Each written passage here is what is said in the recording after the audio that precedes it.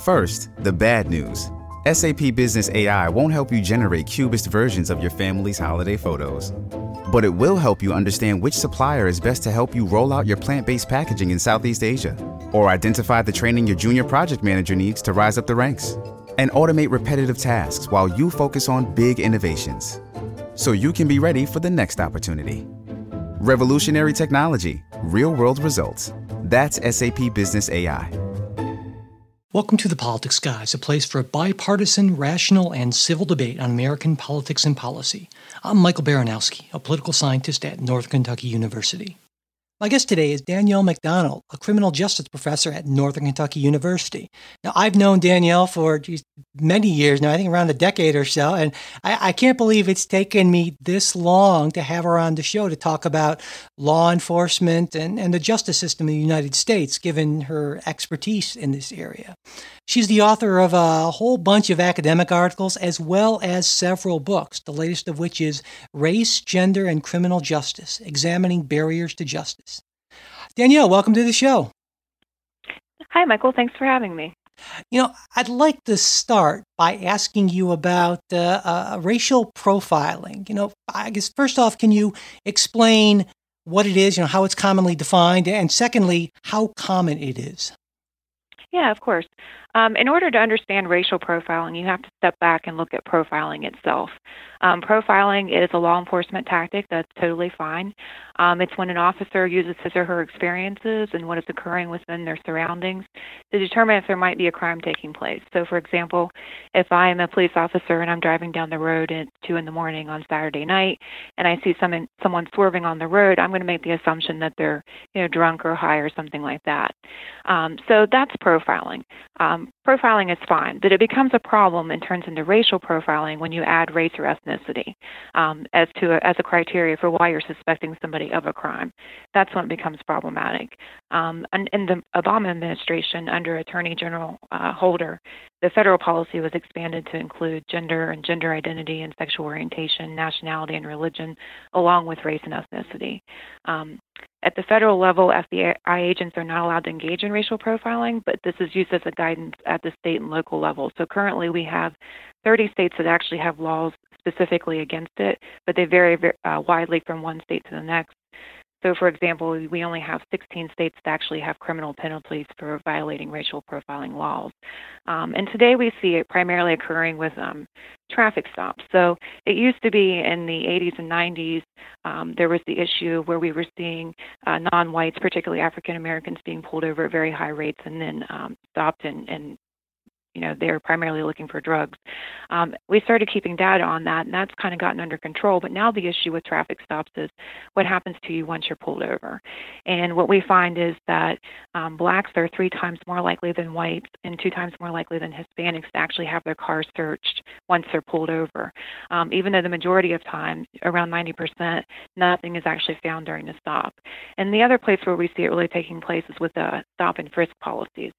So, for example, with the NYPD, they implemented a policy of stop and frisk in order to try and reduce drugs and guns on the streets, where they're going to stop people who they think are suspicious of a crime, and then once they stop that person, if they, their suspicion levels start to increase, then they can actually pat them down and do a surface pat.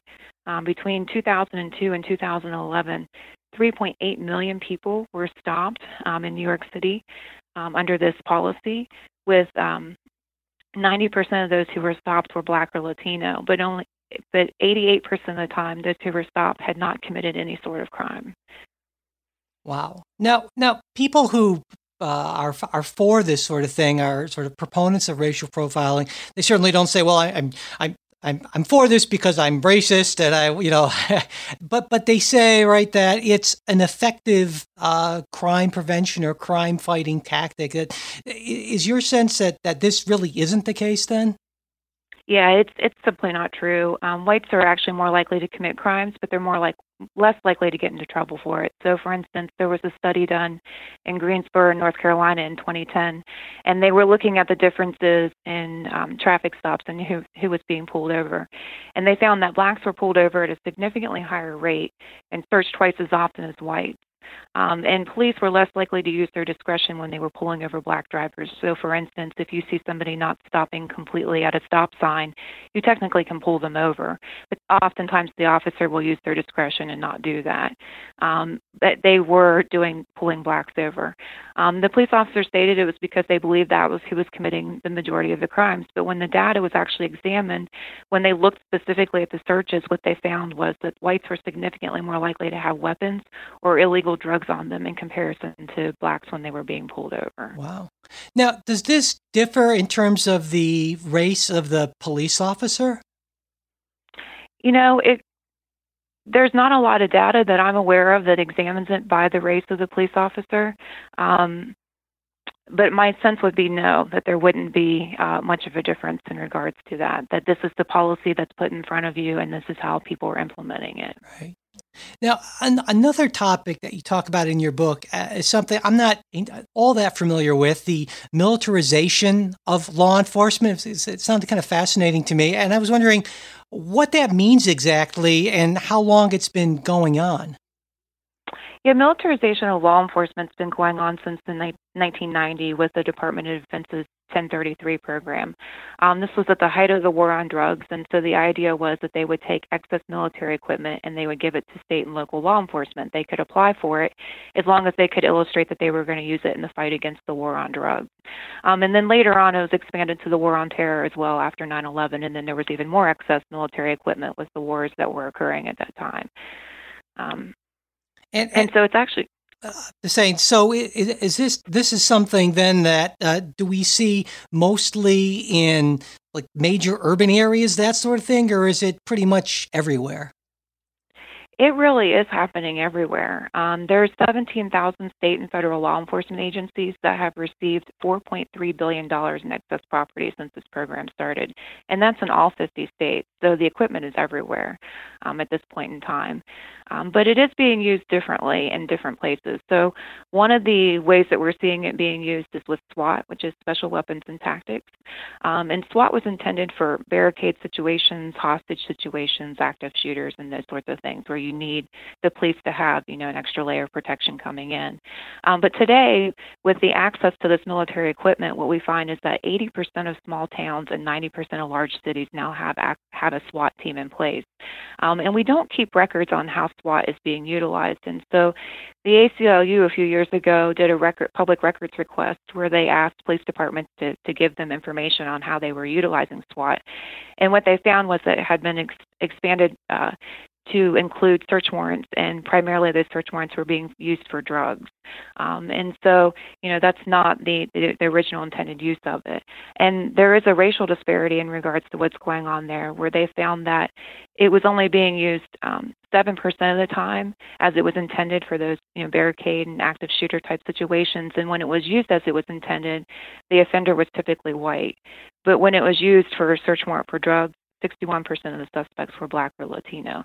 So it really depends upon how the SWAT is being deployed. If it's being deployed, it could be being deployed anywhere, with active shooter situations the way that they are today. But in regards to the war on drugs, it's very clearly being targeted within specific communities. Right. Now, I think a lot of people would say, well, heck, if police can use tanks and guns and it'll make us safer, then that's great. I mean, is there any sense that this is making is this a useful tool, or is it being overused, or what's your sense of that?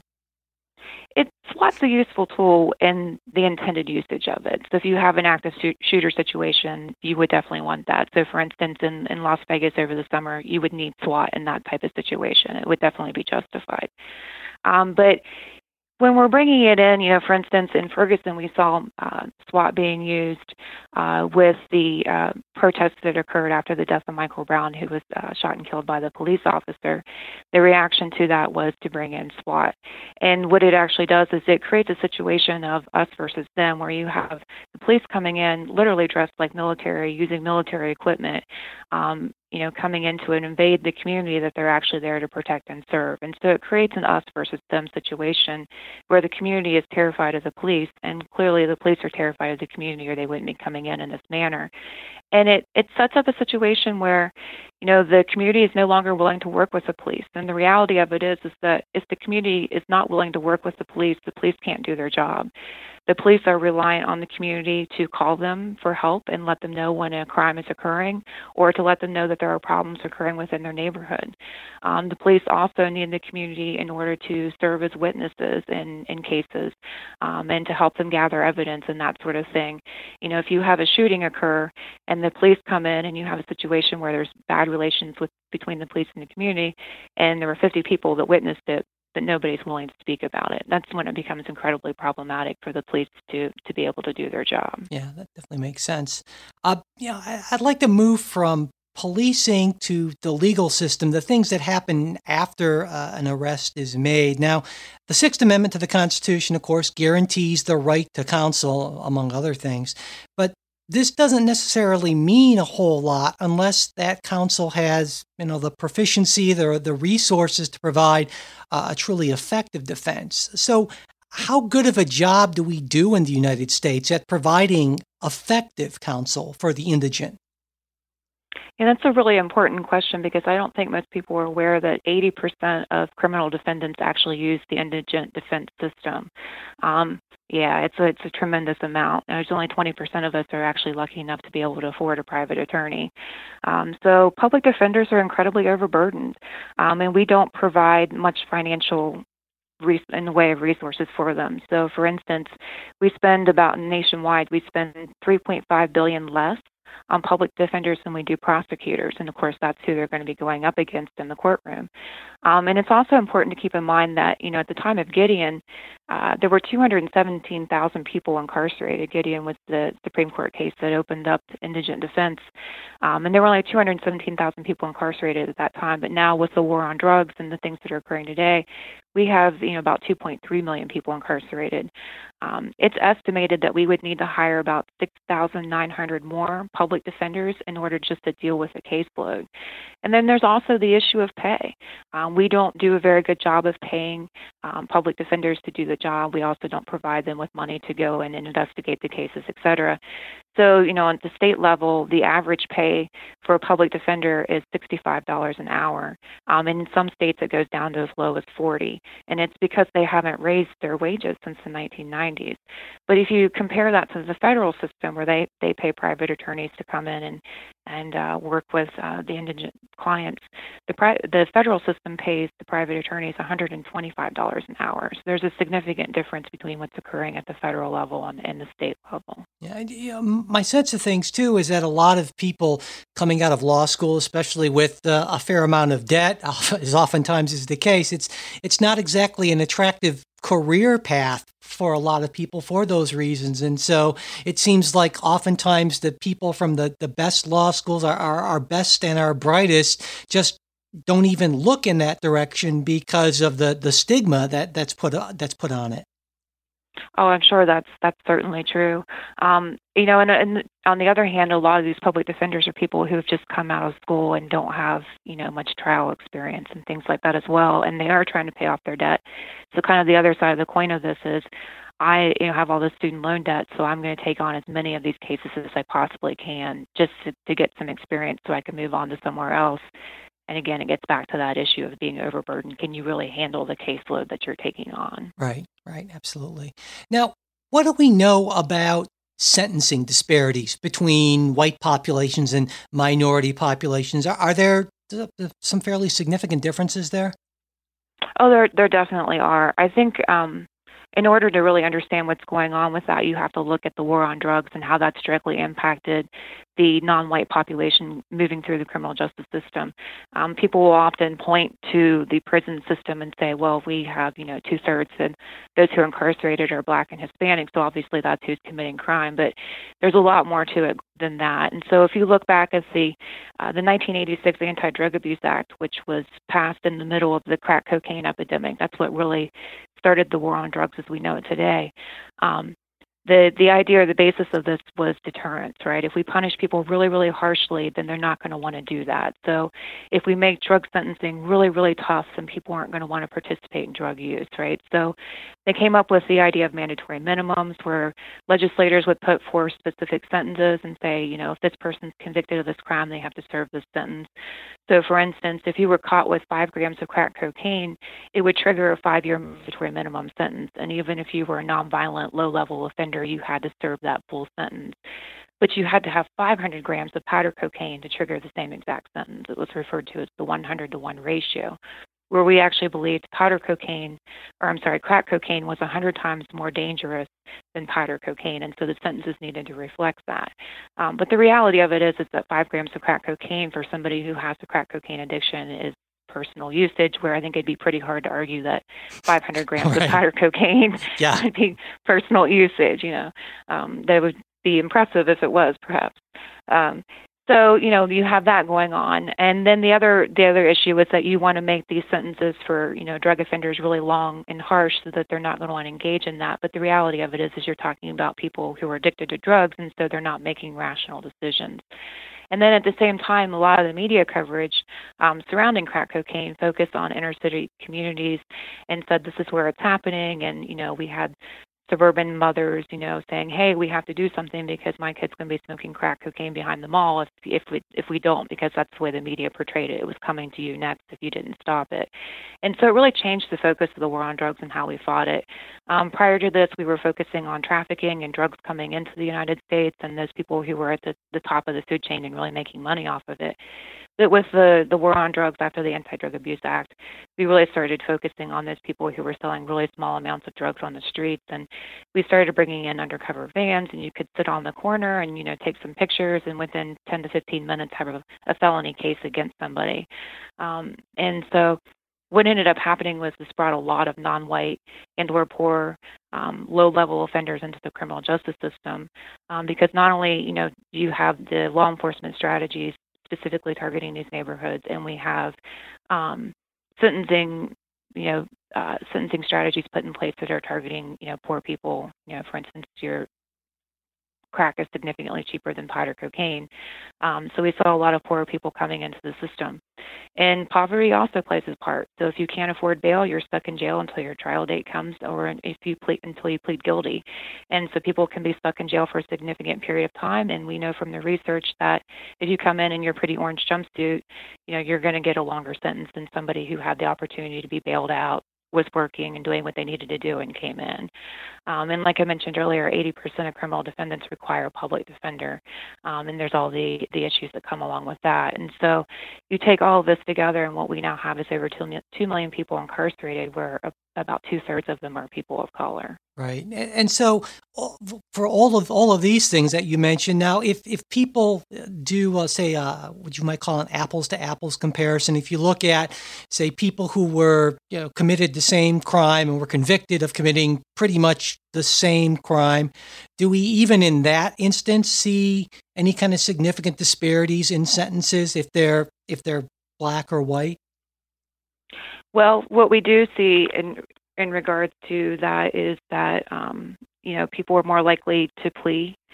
So if you can't afford an attorney, you're much more likely to plea and feel forced to be put into a plea. And so we see people coming out with longer sentences that way, for sure. Another thing that comes into play is health insurance. And that gets tied up in the poverty as well. So, for instance, if I have a drug addiction and I come into the courtroom and I say, I have a drug addiction, I know that, and there's a treatment bed waiting for me at XYZ rehabilitation clinic, and my health insurance is going to pay for it, then what ends up happening is that judges lets that person go into the treatment center because they know that there's not real treatment that they're going to be able to access while they're incarcerated. And so all of those things really come into play as well. Now, one of the absolutely most contentious aspects of an already contentious American criminal justice system is capital punishment, of course. And I did a little research.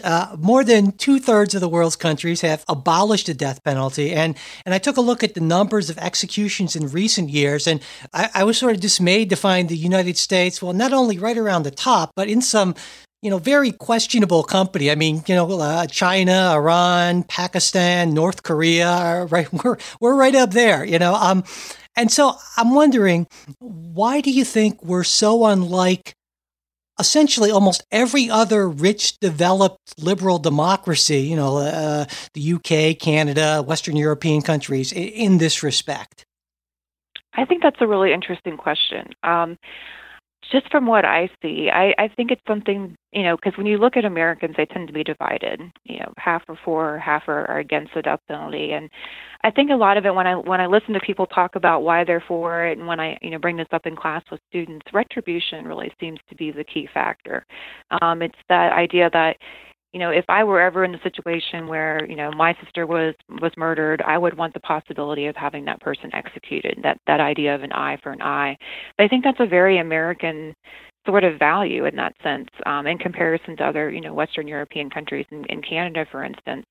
When a colleague and I went to Scotland a couple of years ago and did a student exchange, and as part of that, I spoke at the university in Scotland, in Edinburgh, and there were Scottish students, and our students were in the room as well. And I was giving a presentation on the, what's going on with the death penalty in the United States, and the Scottish students were just falling out of their seats. They just couldn't even believe it. It just didn't make any sense to them whatsoever. And then it was one of the greatest parts about the conversation was the American students chimed in, and we had half of them saying, hey, I'm for the death penalty, and half of them saying, hey, I'm against it.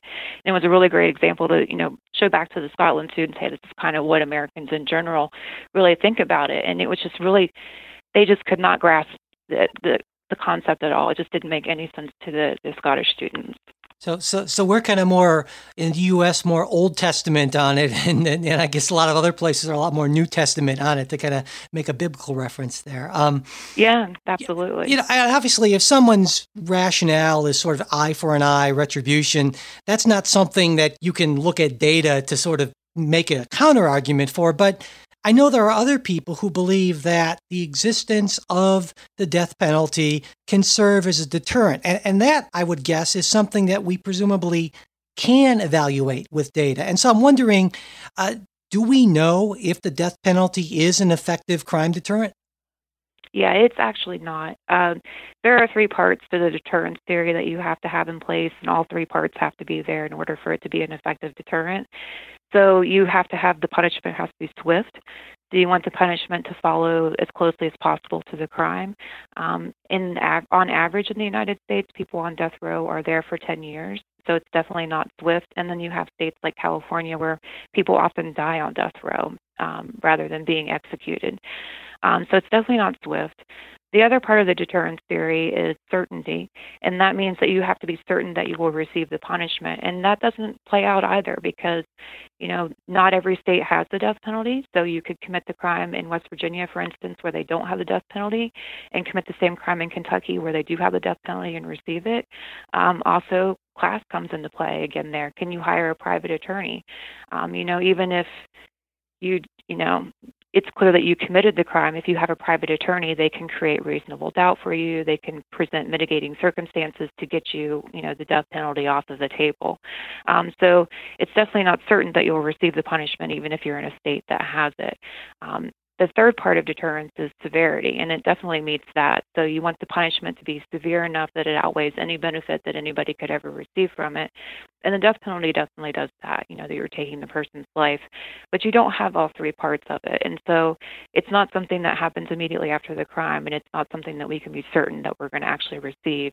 And those have to be in place in order for it to be an effective deterrent. So it was done in sort of an Old West kind of manner, at least in, those old movies and so forth, where someone commits the crime and it seems like a week later there's the trial, and then that day they go out and they hang them or something. That might meet those standards for deterrence. But what we do, and the reason I would guess for so many delays, obviously, are procedural things to make sure we don't screw up, because it's not a penalty you can rescind.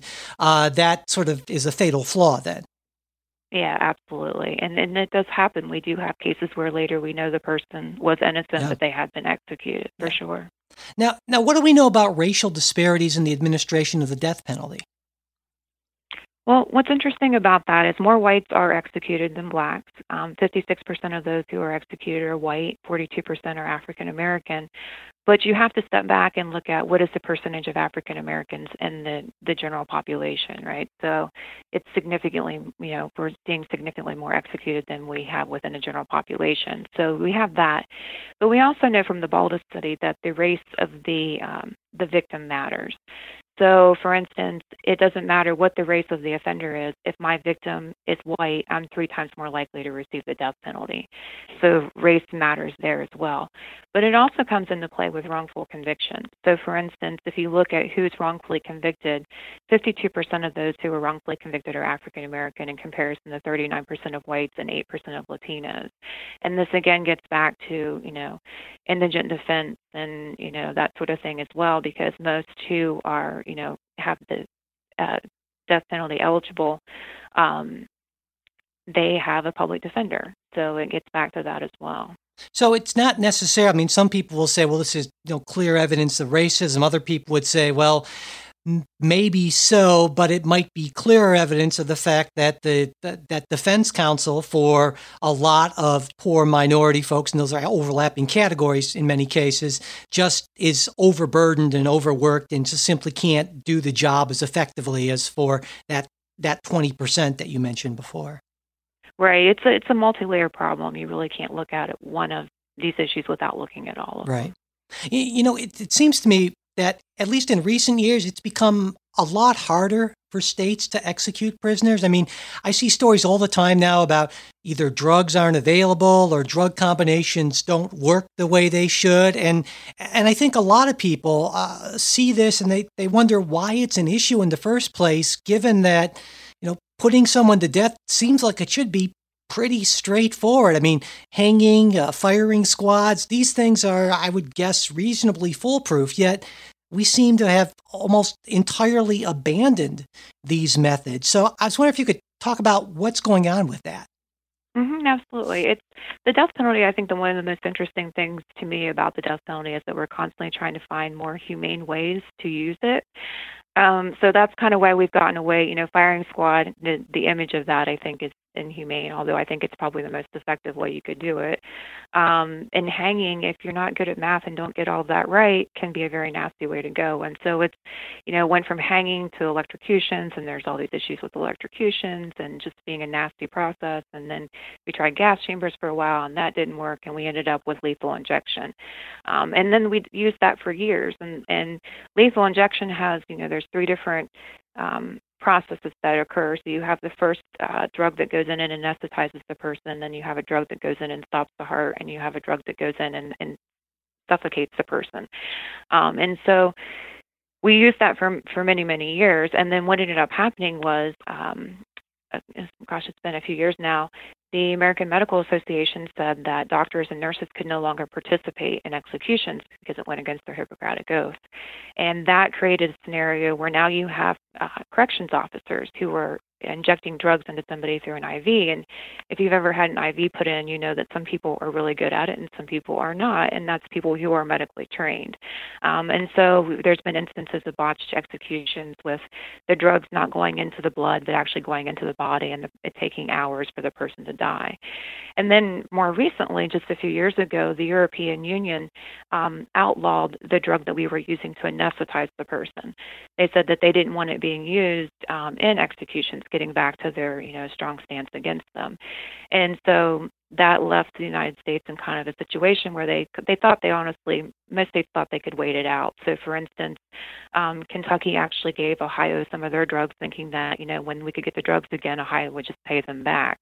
But we're still having trouble accessing the drugs. You still can't get a hold of them. The state prisons don't really know how to handle this situation, so we've gotten to a situation where we're actually testing drugs on inmates. So, for instance, midazolam is one of the drugs that's being used. That's the drug that's used to anesthetize people when they're going in to have like an endoscopy or something like that, so it's considered twilight sleep. So for some people that puts them out, and for some people it does not. And so we've had instances where the person is trying to, sit up and talk during the the other drugs being administered to kill them. Then there was in Ohio they had used the drug that we use to put down a horse. So if your animal's about to die and you take them to the vet, the drug that they would use for that they were actually using, and again they ran into trouble because we don't really know how people are going to react to that in these types of situations. And they had a situation where a guy was sputtering and talking for about 20 minutes during this.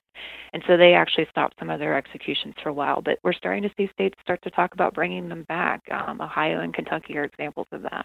Now, so if I understand this correctly, bizarrely, because we want executions to appear more humane and less barbaric, we've actually made things far worse and far more difficult, both for, I guess, the corrections officials and, for the prisoners who have suffered a lot more when something, kind of tried and true, like a firing squad, which certainly looks awful, would almost certainly be, quick and instant and largely painless. Yet we go through all this because we don't like the way these older methods look. Exactly. That's crazy. It's it is. It really is. It's one of the most interesting things I think about the death penalty is the method of execution. Now, in a perfect world, or at least a more perfect world than ours, people who commit crimes, they go to prison, they learn their lesson, and then when they're released, they become law-abiding and, productive members of society. I think that's the goal for most folks. How far are we from that perfect world in our U.S. correction system? Oh, we're really far away from that. Yeah, we're nowhere near it. It's, once we started incarcerating all these low-level offenders with the war on drugs, and putting them in for longer periods of time, we had to shorten the sentences for violent offenders in order to make room for them. And then eventually there were so many that came in, they overtook the system. There's just, the places where we would have had treatment programs occurring now are housing inmates. We just don't have the space. And, the money's just not there for treatment either, because you have to be primarily your first concern has to be security and safety when you're housing people in this way. So we just don't have the money for treatment programs. And so, for instance, I was working with a treatment program in a medium security women's prison, and there were 50 women in the program. It was for substance abuse, and there were 150 women on the waiting list. And as one would graduate and leave, one would come in, and it was that way the entire 2 years I worked with the program. So there's a real need for treatment, and we do the best we can, but there's just very little of it that's actually occurring within the system. And so, between that and the barriers we set up when people are released, you really have no shot. When you come out, you have to write on every application that you're now a felony offender, and you can't get access to certain benefits. So, for example, if you're a drug offender in many states, you can't get access to, housing or welfare and all these other different things, even though we're talking about the poorest of the poor of our society. So between the lack of treatment within the system and the lack of support once people are released, it's not surprising at all that, over half of them are going to come back within 3 years. So then I guess you could, based on that, you could make an argument, not a sort of liberal lefty sort of argument, but you could make a conservative economic, green eye shade argument that it would make more sense for us to spend more money on people who are incarcerated so that it would lower the recidivism rate. We'd actually save money and be bringing more productive, useful workers into society, right? I mean, is that... Yeah, absolutely. And I would even take it further than that and saying that, we've been incarcerating these low-level offenders for the last, 30 years, but how effective really is that? These are people that prior to this we would have worked with in the community, and there's a lot of different community corrections programs that we can still do that with that are significantly cheaper. And so it costs about $25,000 a year to put somebody in prison, and that's just housing and securing them. That's not taking into consideration medical or treatment or anything like that. In comparison to like a drug court program, for instance, that costs about $5,000 a year, the person remains in the community. Part of the goal is to get them into treatment as well as to get a job, so they're actually paying taxes. And then they're also taking care of their kids and, things like that. So the social welfare system or the grandparents or whomever, is having to do that, doesn't have that placed on them, and the person's being given the support and the resources to be able to take on all those challenges. Yeah. I wonder if that ties into that, retribution issue we were talking about earlier, where people have this desire for someone to, go to jail and have it be tough, break rocks or whatever, and that's what they deserve. Yet it's sort of a short-term emotional response that in the long term is actually far more destructive to both the individual and society. Oh, absolutely. I couldn't agree more. And I think there's also a racial undertone to it as well, in that, with the crack epidemic, that's when these were like, we're going to lock them up, throw them away. And now we're seeing the heroin epidemic, and the people who are engaged in the heroin epidemic look very different. They tend to be white. And so we're seeing a very different response to this. We need treatment, we need opioid treatment, and all those different things. So it's a very different response. So I think there's a lot of that going on as well. Yeah. I have one final question for you. The listeners know that I am not anywhere close to a fan of Attorney General Jeff Sessions. I think he's probably a honorable guy who I disagree with almost entirely on every matter of criminal justice policy. It sort of seems to me that he's kind of taking us back to the 80s and the early 90s and a lot of his ideas and things. And so now, obviously, you know a lot more about this than I do. And so if you were an advisor to the Attorney General, to Jeff Sessions, what would, let's say, your top 3 recommendations to him be? Top 3. So I think one of the running themes throughout this interview has been indigent defense. And so addressing the issue of indigent defense, so, people aren't forced to plead so that we don't have these wrongful convictions, and, people get the counsel that they deserve. I also think that we need to fund treatment and harm reduction policies. So, for instance, if we had more treatment opportunities in the community, there wouldn't be as many people who ended up eventually getting into the criminal justice system. And so you could shift the money that we're spending on corrections towards law enforcement and allow them to target something very different. So having law enforcement targeting those who are trafficking, those who are selling large amounts of drugs, and taking those low-level offenders and low-level dealers and getting them into treatment and going that avenue instead. And, educating the next generation about real education, not like there when we were kids and went through that and we were given misinformation, but actually giving kids the real information and saying this is what heroin does to you. You don't want to engage in that to keep the next generation from engaging. And then the third one would be to help the police and the community bridge these gaps. Over the last 30 years with the war on drugs, we've really broken down police and community relationships between these stop and frisk policies and stopping people on cars and the militarization of the police, and all these things have led to a situation where the police don't trust the community and the community don't trust the police. There's a real mutual fear that's occurring there in many communities right now. And so we need to address that and really break that down and talk about the root of the problem. How did we get there, and have that honest conversation, and then listen to the community about what they want and need to have, to happen in their community to make it a safer place, and then have the police and the community work together to achieve that. It seems like a number of those things you mentioned, I felt like, at least in the last few years before 2017, there seemed to be at least a few signs of progress. I was hearing noises about bipartisan work on sentencing reform and increases in drug courts and a bunch of other things that seemed a realization that this war on drugs was a counterproductive and destructive thing, and we needed a new approach. But my sense of things with the current administration is that focus has shifted back to what we already have. In fact, in some cases, doubling down on that. I mean, is that your sense? Oh, yes, absolutely. I think after the banking crisis of 2008, we saw a real, hey, we need to kind of look at criminal justice again. We're spending all this money and we don't have money anymore. And that really kicked off the conversation of what can we start doing differently. And, over the last 10 years, there was a lot of movement in that direction, a lot of talk about let's really fund community policing and really, do some real stuff with that.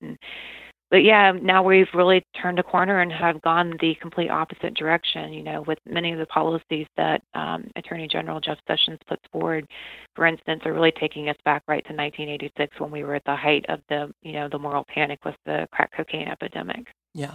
Yeah. Well, are you hopeful, I guess? Do you see any reason to be hopeful? Hoping you could end this on a positive note here. Yeah, no, I think there are. I think at the at the local level in particular, I think there's a lot of people trying to figure out how to do things with limited resources. At the state level, I think people are recognizing that we just don't have the resources. We're struggling with infrastructure and education and things like that. So how can we adjust things to move it from criminal justice to this? So whether it's if you're coming from a moral standpoint or you're coming from a financial standpoint, I think there is the movement.